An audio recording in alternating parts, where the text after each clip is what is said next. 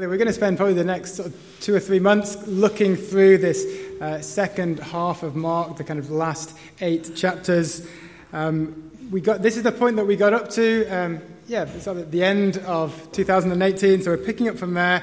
For those of you who weren't at the church this time last year, or the unlikely, I suppose, scenario that you were here, but you don't remember every single word that I said, I thought it'd be good to give a bit of a story so far for Mark's Gospel. Right back at the start of looking through Mark, our very first week as a church, we kind of flagged up 3 questions, big questions, really questions that whatever you believe, whatever your starting point, whether you're a Christian or not, are questions that we owe it to ourselves, our friends owe it to themselves to face up to about Jesus. There's the incredible quote by the historian H.G. Wells, who said this: "I am a historian, I am not a believer, but I must confess as a historian that this penniless preacher from Nazareth is irrevocably the very center of history. Jesus Christ is easily the most dominant figure in all history." That's amazing, isn't it? That even historically speaking, Jesus is huge, whatever you believe. And so what is it that we need to find out about him? What are these 3 questions? And I think they boil down really to this. Number 1, who was Jesus? Number 2, what did he do? And number 3, what does it mean to follow Jesus? How do we respond to him? And those are the questions that Mark's Gospel helps us answer and has been dealing with so far, particularly that first one, who is Jesus? In chapters 1 through to 8, Jesus arrives and demonstrates through his actions time and time again who he is. He calms a storm, he casts out demons, he heals the sick, he teaches with wisdom that kind of blows people's minds, he miraculously feeds 5,000 people, and so much more. And all of these are not just supposed to make people think, wow, that guy's cool, look at him. They're actually like signposts pointing toward who Jesus is. That actually he is the God of all creation. That actually he's the one who's come, that people have been waiting for, who is going to deal with evil. That he is the one who's coming, that is going to put things right and bring in this long-awaited kingdom of God he speaks about. The kingdom of God, a world lived under God's perfect rule and authority. A world where everything is as it should be, as it was designed to be. And it is Jesus who is going to bring in that kingdom. That's what these signs have been pointing towards. And yet it seems through the first half of Mark that people are missing the point. I remember one time in Edinburgh seeing a girl on her phone standing at a pedestrian crossing, and she pressed the button on the crossing and then started looking at her phone. And the green man came up, and yet she was still looking down at her phone. And then the green man started flashing. She was still looking at her phone. And then the green man went away, still looking at her phone. The red man came, and she kind of looked up, saw the red man, and looked slightly confused and disappointed as to why was this process taking so long for her to cross over the road. And that's almost what's been happening in Mark so far in terms of who Jesus is. People have been in the right place at the right time, and all these signs have been there, but they've not got it. They've not seen it. And not even his disciples, not even his kind of closest friends and followers.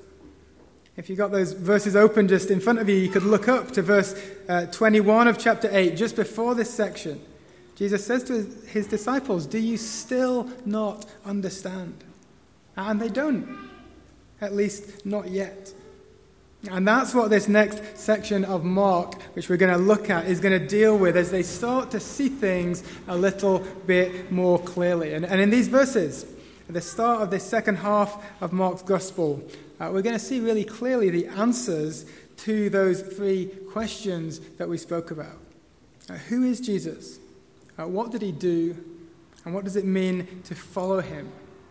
The disciples, as well as us, are going to get some real clarity on these things that we can't miss as they come straight from the mouth of Jesus.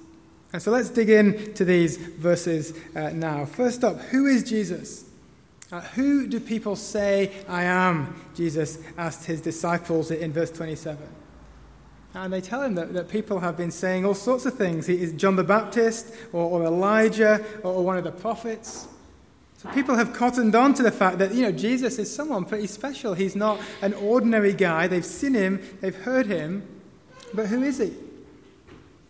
John the Baptist and Elijah and the prophets, these people in the Bible all shared a similar role as being special people, people who are kind of looked up to as God's people, but people who were there to kind of prepare and point the way forwards to the main event, to the real rescuer, the main event who is still to come. They were almost a bit like a trailer for a film in a way. If you ever go to the cinema with my dad, and it's probably unlikely for most of you, but he insists on getting there 20 minutes early before kind of the stated time. And everyone knows the film doesn't start for another half hour after that. So it kind of takes all day, but he always gets there early because he loves to watch the trailers for what is coming up, the films which are to come. And so the cinema is kind of empty and the lights are on, but you're watching an advert for some film that will be released in 5 years' time or something. But he's always there. He loves it. He thinks they're great. Well, before Jesus arrived, there'd been these trailers. There'd been these prophets pointing forward to a special one who was to come. They'd started a long time ago. Well, who was Jesus when he arrives? Well, people kind of lump him in with these other people. People think he's another one of these trailers, these prophets. He's exciting. He's worth turning up early to watch. He has good stuff to say. But actually, not that he's the main event. He was interesting, but no more than that. And it's no different today, is it? Who is Jesus? Who do people say he is? Well, all sorts of things. He was a good guy. Maybe even he was a miracle worker. Perhaps he was someone who gave very good teaching, good advice, someone worth listening to. But really, it kind of grouped in with kind of Gandhi or Mother Teresa or Bilbo Baggins or, all these kind of good people, not unique, not the main event, but maybe examples of how we could be nice to each other.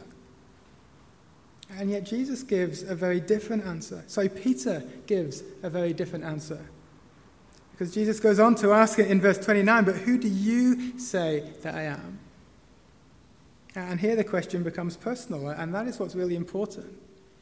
Because for us, it's not what the media say about who Jesus was. It's not what your parents think. It's not what I think. It's not what the person sitting next to you thinks. The biggest question is Jesus' question. Who do you say that I am? And here Peter speaks up and he hits the nail right on the head. You are the Christ, he says. Not one of many, not a trailer, the main event, the Christ. And what does that mean? We're kind of used to that, aren't we? Jesus, Christ, in our heads, they go together naturally. Peter is the first person in the book of Mark to see that Jesus is the Christ, to use those words together. Christ is not like Jesus' surname. It wasn't Mary and Joseph Christ and his little Jesus Christ. It's a title. It's a description. It means the anointed one. It's the Greek translation of the word Messiah. It's the one who's coming to rescue his person. It's the person that all of these prophets have been pointing to. That is what Jesus has been spelling out. And this is a really significant moment in the book. The first recognition of who Jesus is. Mark actually tells us that Jesus is the Christ in verse 1 of chapter 1. It takes until this point in chapter 8 until someone within the story recognizes his true identity. And so that's the answer to that first question. Who is Jesus? Jesus is the Christ, the rescuer, the center of God's plan. Any understanding of Jesus that other than that falls well short of the Christian message and what the Bible teaches, which is that it's all about Jesus, that he is the main event. And so there we go, really. Verse 29, kind of the pinnacle of Mark so far, that right declaration of who Jesus is. You are the Christ. And so I wonder if you notice something surprising Why then, straight away, if you look down at verse 30, Jesus immediately orders them to tell no one about him? That seems strange, doesn't it? Surely we expect Jesus to say, yes, finally, 8 chapters, but you've got it now. Now go and tell everyone. Is that not what we're about as a church? To share Jesus, to tell people about Christ. And so why here does Jesus actually say the complete opposite of that? Well, that leads us into that second question. What did Jesus do? And perhaps a better way to think about that question, we've seen that Jesus is the Christ. And now secondly, what does it mean to be the Christ? And this is perhaps the main focus of the second half of Mark's Gospel. What is Jesus Christ going to do? And interestingly, it's why it's introduced by this miracle that was at the beginning of the passage that Debbie read for us, where Jesus heals the blind man, verses 22 down to 26. I wonder if that miracle felt slightly strange for you. I'm pretty sure it's a unique miracle in the whole of the Bible because it takes sort of 2 stages.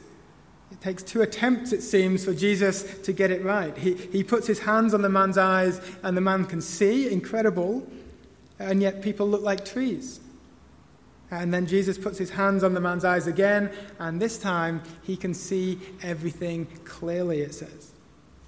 What on earth is going on here? Is Jesus tired? Has Jesus not had his breakfast? Jesus has done all sorts of things before. He's healed people. He's fed thousands. He's walked on water. Surely he should heal this blind man just like that. Why does it take him 2 goes? Why are there 2 stages? Well, this miracle happens like this, and it's put here by Mark in his record because this healing of the blind man is a physical picture of what is happening spiritually with the disciples. At this point in the story, the disciples are in this kind of middle stage. They're able to see, their eyes have been opened, they recognize Jesus is the Christ, but they're not yet seeing clearly. They're seeing people, but they look like trees. They don't yet clearly see, really understand what it means for Jesus to be the Christ, what the Christ is going to do, how he's going to carry out that role. Until they get that, well, they can't tell people about him. And so Jesus now is going to answer that question. What does it mean to be the Christ? He's going to truly open their eyes so they can see clearly. The Christ had been awaited, anticipated for a long time. A lot of people were expecting a great political leader who was going to restore the nation of Israel to its former glories. A lot of people were expecting a mighty warrior who would lead a rebellion against the Roman Empire and bring freedom. Now, a lot of people were expecting the Christ to come and to win victory in some impressive way. But what does Jesus say? What is the first thing he tells his disciples once they've realized he's the Christ? Verse 31, and he began to teach them that the Son of Man must suffer many things and be rejected by the elders and the chief priests and the scribes and be killed, and after 3 days rise again. To be the Christ is going to mean rejection. It's going to mean suffering. It's going to mean death. That is how the Christ will win his victory. That is how he is going to carry out this rescue. It is suffering now, but with glory and resurrection to come. And nobody expected this.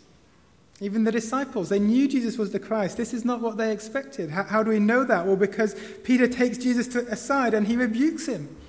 He tells Jesus that this can't happen. It's a fairly confident thing to say to someone who you've just claimed is the Savior of the world. But Peter is now saying, actually, no, that's not how a rescue works.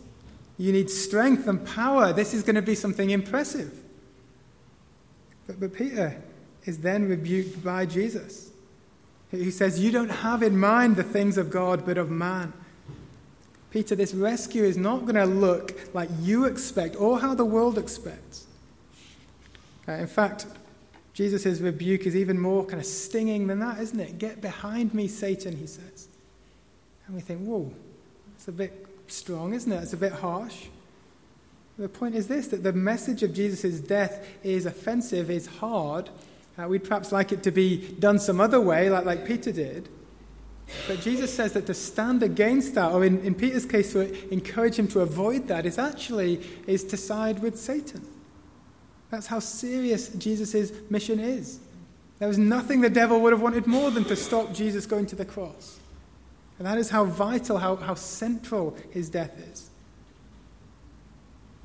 I think if we're Christians, if we accept that Jesus is the Christ, the one who's come to save us, we can still so easily be like Peter, having in mind the things of man. We want our Christianity to be impressive in a kind of earthly, worldly way.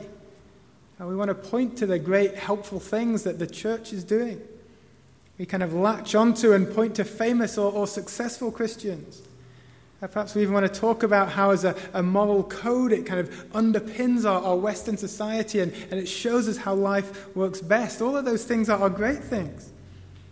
But actually we need to remember that at the heart of Christianity, what it is really all about, what we ultimately need to share with people and what is the only thing that can save people is the gospel. That gospel that can seem weak or foolish. That gospel that is that God came to earth as a man, that he suffered, that he died, and that he rose again. Now, as Christians, are we prepared to base our lives on that, to share that with others, to have that as our foundation?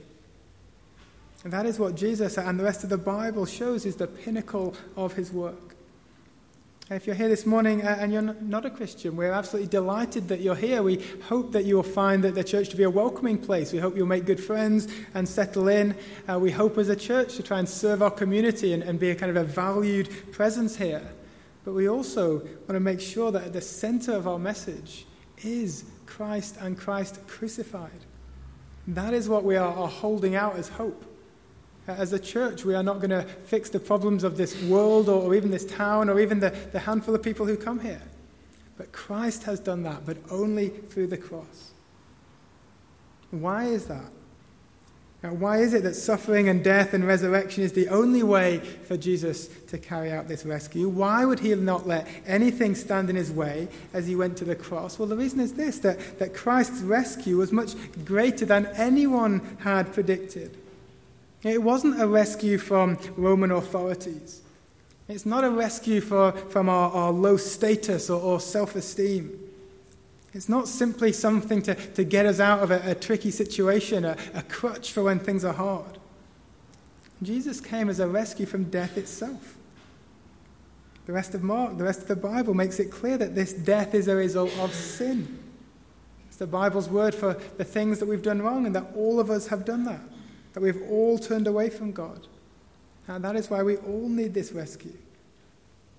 And the good news of the Bible is that because of this rescue, because of what Jesus has done, that means that when we do die, that is not the end, but the beginning of an eternity spent with him, because Jesus first has died but risen again, because Jesus has defeated death, because he has died in our place, the death that we deserve. That's what it meant to be the Christ, to suffer in our place, but to rise again for our salvation. That can only happen through the cross. And that is what the disciples needed to understand before they could tell other people about Jesus, before they could carry out that mission that Jesus would give them and that he does give us. That is what we need to remember when we tell other people about Jesus. He is the Christ, the rescuer. He is victorious. He's won. But that was done. The only way that could happen was through him dying on the cross. Him dying the death that we deserve. It's an incredibly humbling message. It was his suffering for us, and then glory to come. And that is how we're able to offer a message of hope. That is how we're able to be rescued. That is how we're able to become God's people as followers of Jesus, because of what Jesus did on the cross. And that then leads us on to our last question. If Jesus, being the Christ, meant suffering and then glory for him, what does it look like for us to follow the Christ, to follow Jesus? And Jesus makes it really clear here, doesn't he, that as we follow him, the pattern for us is the same as the pattern for him. It is suffering and then glory. Let me read from verse 34. And calling the crowd to him with his disciples, he said to them, "If anyone would come after me, let him deny himself and take up his cross and follow me. For whoever would save his life will lose it, but whoever loses his life for my sake and the gospel's will save it. For what does it profit a man to gain the whole world and yet forfeit his soul? For what can a man give in return for his soul? For whoever is ashamed of me and my words in this adulterous and sinful generation, of him will the Son of Man also be ashamed when he comes in the glory of his Father with the holy angels." Incredibly strong stuff that Jesus says. Look who he's talking to. He calls the crowds and his disciples, and he says, "If anyone would come after me." He's not talking about kind of really keen Christians. He's not kind of selecting here some elite squad. This is Jesus' description of the ordinary Christian life. And that description is this: deny yourself, take up your cross, and follow me. And being a Christian, to follow Christ, it means denying ourselves. It means that what I want, what would make my life easier, what I deserve even, is no longer kind of the defining motivation behind my life. And that's very different from how the world works. It means putting ourselves out for other people in terms of our time, our energy, our possessions. Within the church, it means doing the jobs that people aren't keen on doing. It means moving from that kind of attitude of what would satisfy me, what would fulfill me, to actually how can I best serve others? How can I use what God's given me for their good? Ultimately, how can I best serve God? It's taking ourselves out of the center. Things no longer revolving around us, but having God there instead.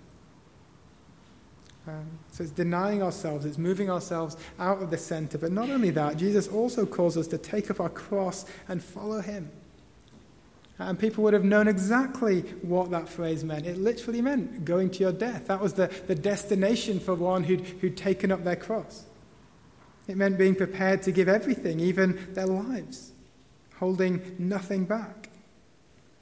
And Jesus' point here is to say that there will be challenges that arise in the Christian life. The Christian life is not a free pass to get us out of any difficulties. In fact, probably quite the opposite. There will be specific challenges that come because we are Christian. People don't always speak well of Christians, especially those who hold on to Jesus, his crucifixion and resurrection as the center of their lives.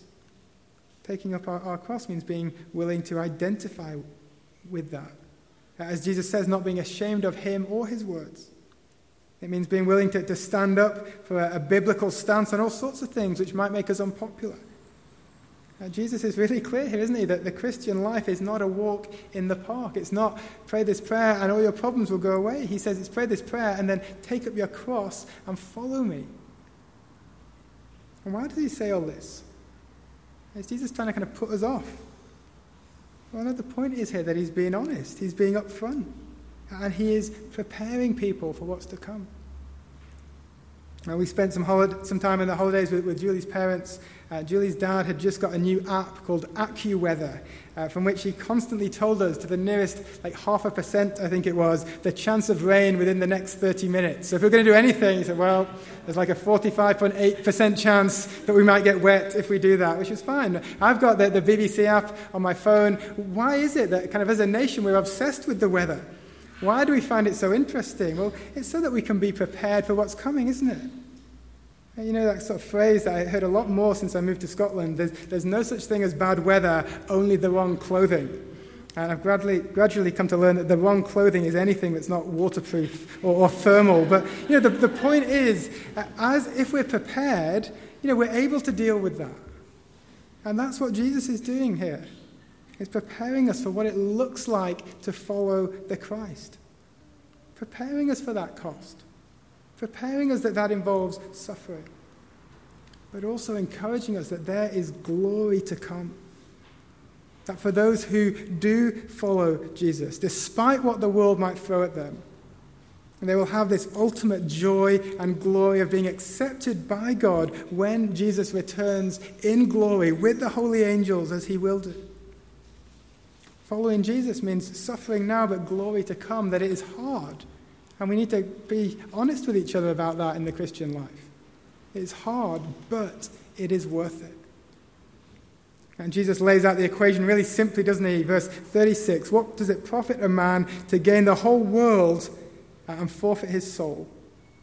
We can try and get everything here, and now we can keep ourselves at the center of our lives. We can deny ourselves absolutely nothing, and yet in the end that will cost us our entire soul, our eternal soul. A famous quote from the missionary Jim Elliot, who said this: "He is no fool who gives up what he cannot keep in order to gain what he cannot lose." And he lived that out. He wasn't just words. He went to Ecuador to preach the gospel to tribes who've never heard of Jesus, and those tribes killed him. And yet now, as he enjoys that eternal life in glory, that life with God that he cannot lose, I'm 110% certain that he has no regrets about giving everything here on earth, even his very life, for Jesus. There is suffering now and glory to come. And the pattern for those who follow Jesus is the same as the pattern for Jesus. It's to make us aware, to make us realistic about what it's like to be a Christian, but also it's an encouragement. It's a boost to remind us what's in store. There is glory to come. The world might be hard, but there is more than just this world. And that's why this passage finishes with what we call the transfiguration at the start of chapter 9. There are kind of books and PhDs and all sorts of stuff. You can read about this. You're welcome to go and find them. I'm going to do it in kind of 8 lines, so don't worry. Really above everything else, what is the transfiguration about? It's here as an encouragement. It's here as a shot in the arm. It's here as a demonstration of the truth of this glory that's to come. And Jesus, in this kind of transfigured state, is seen really in his true glory. And it's proclaimed and shown about him. He is the beloved Son. He is the one the whole Bible has been looking forward to. He is the Christ. And being the Christ means he'll suffer, but there is glory to come. This transfiguration is a kind of a glimpse of that. Following that Christ, that means that we'll suffer. It means that we'll pay a cost. But for those who trust in Jesus, there is this great glory to come, that we will share in Christ's glory, that we will have a place in his perfect kingdom, that we will be there because of his perfect sacrifice. A sacrifice that we're not to be ashamed of, not to shy away from, but rather to accept and to follow and to share. Let's pray.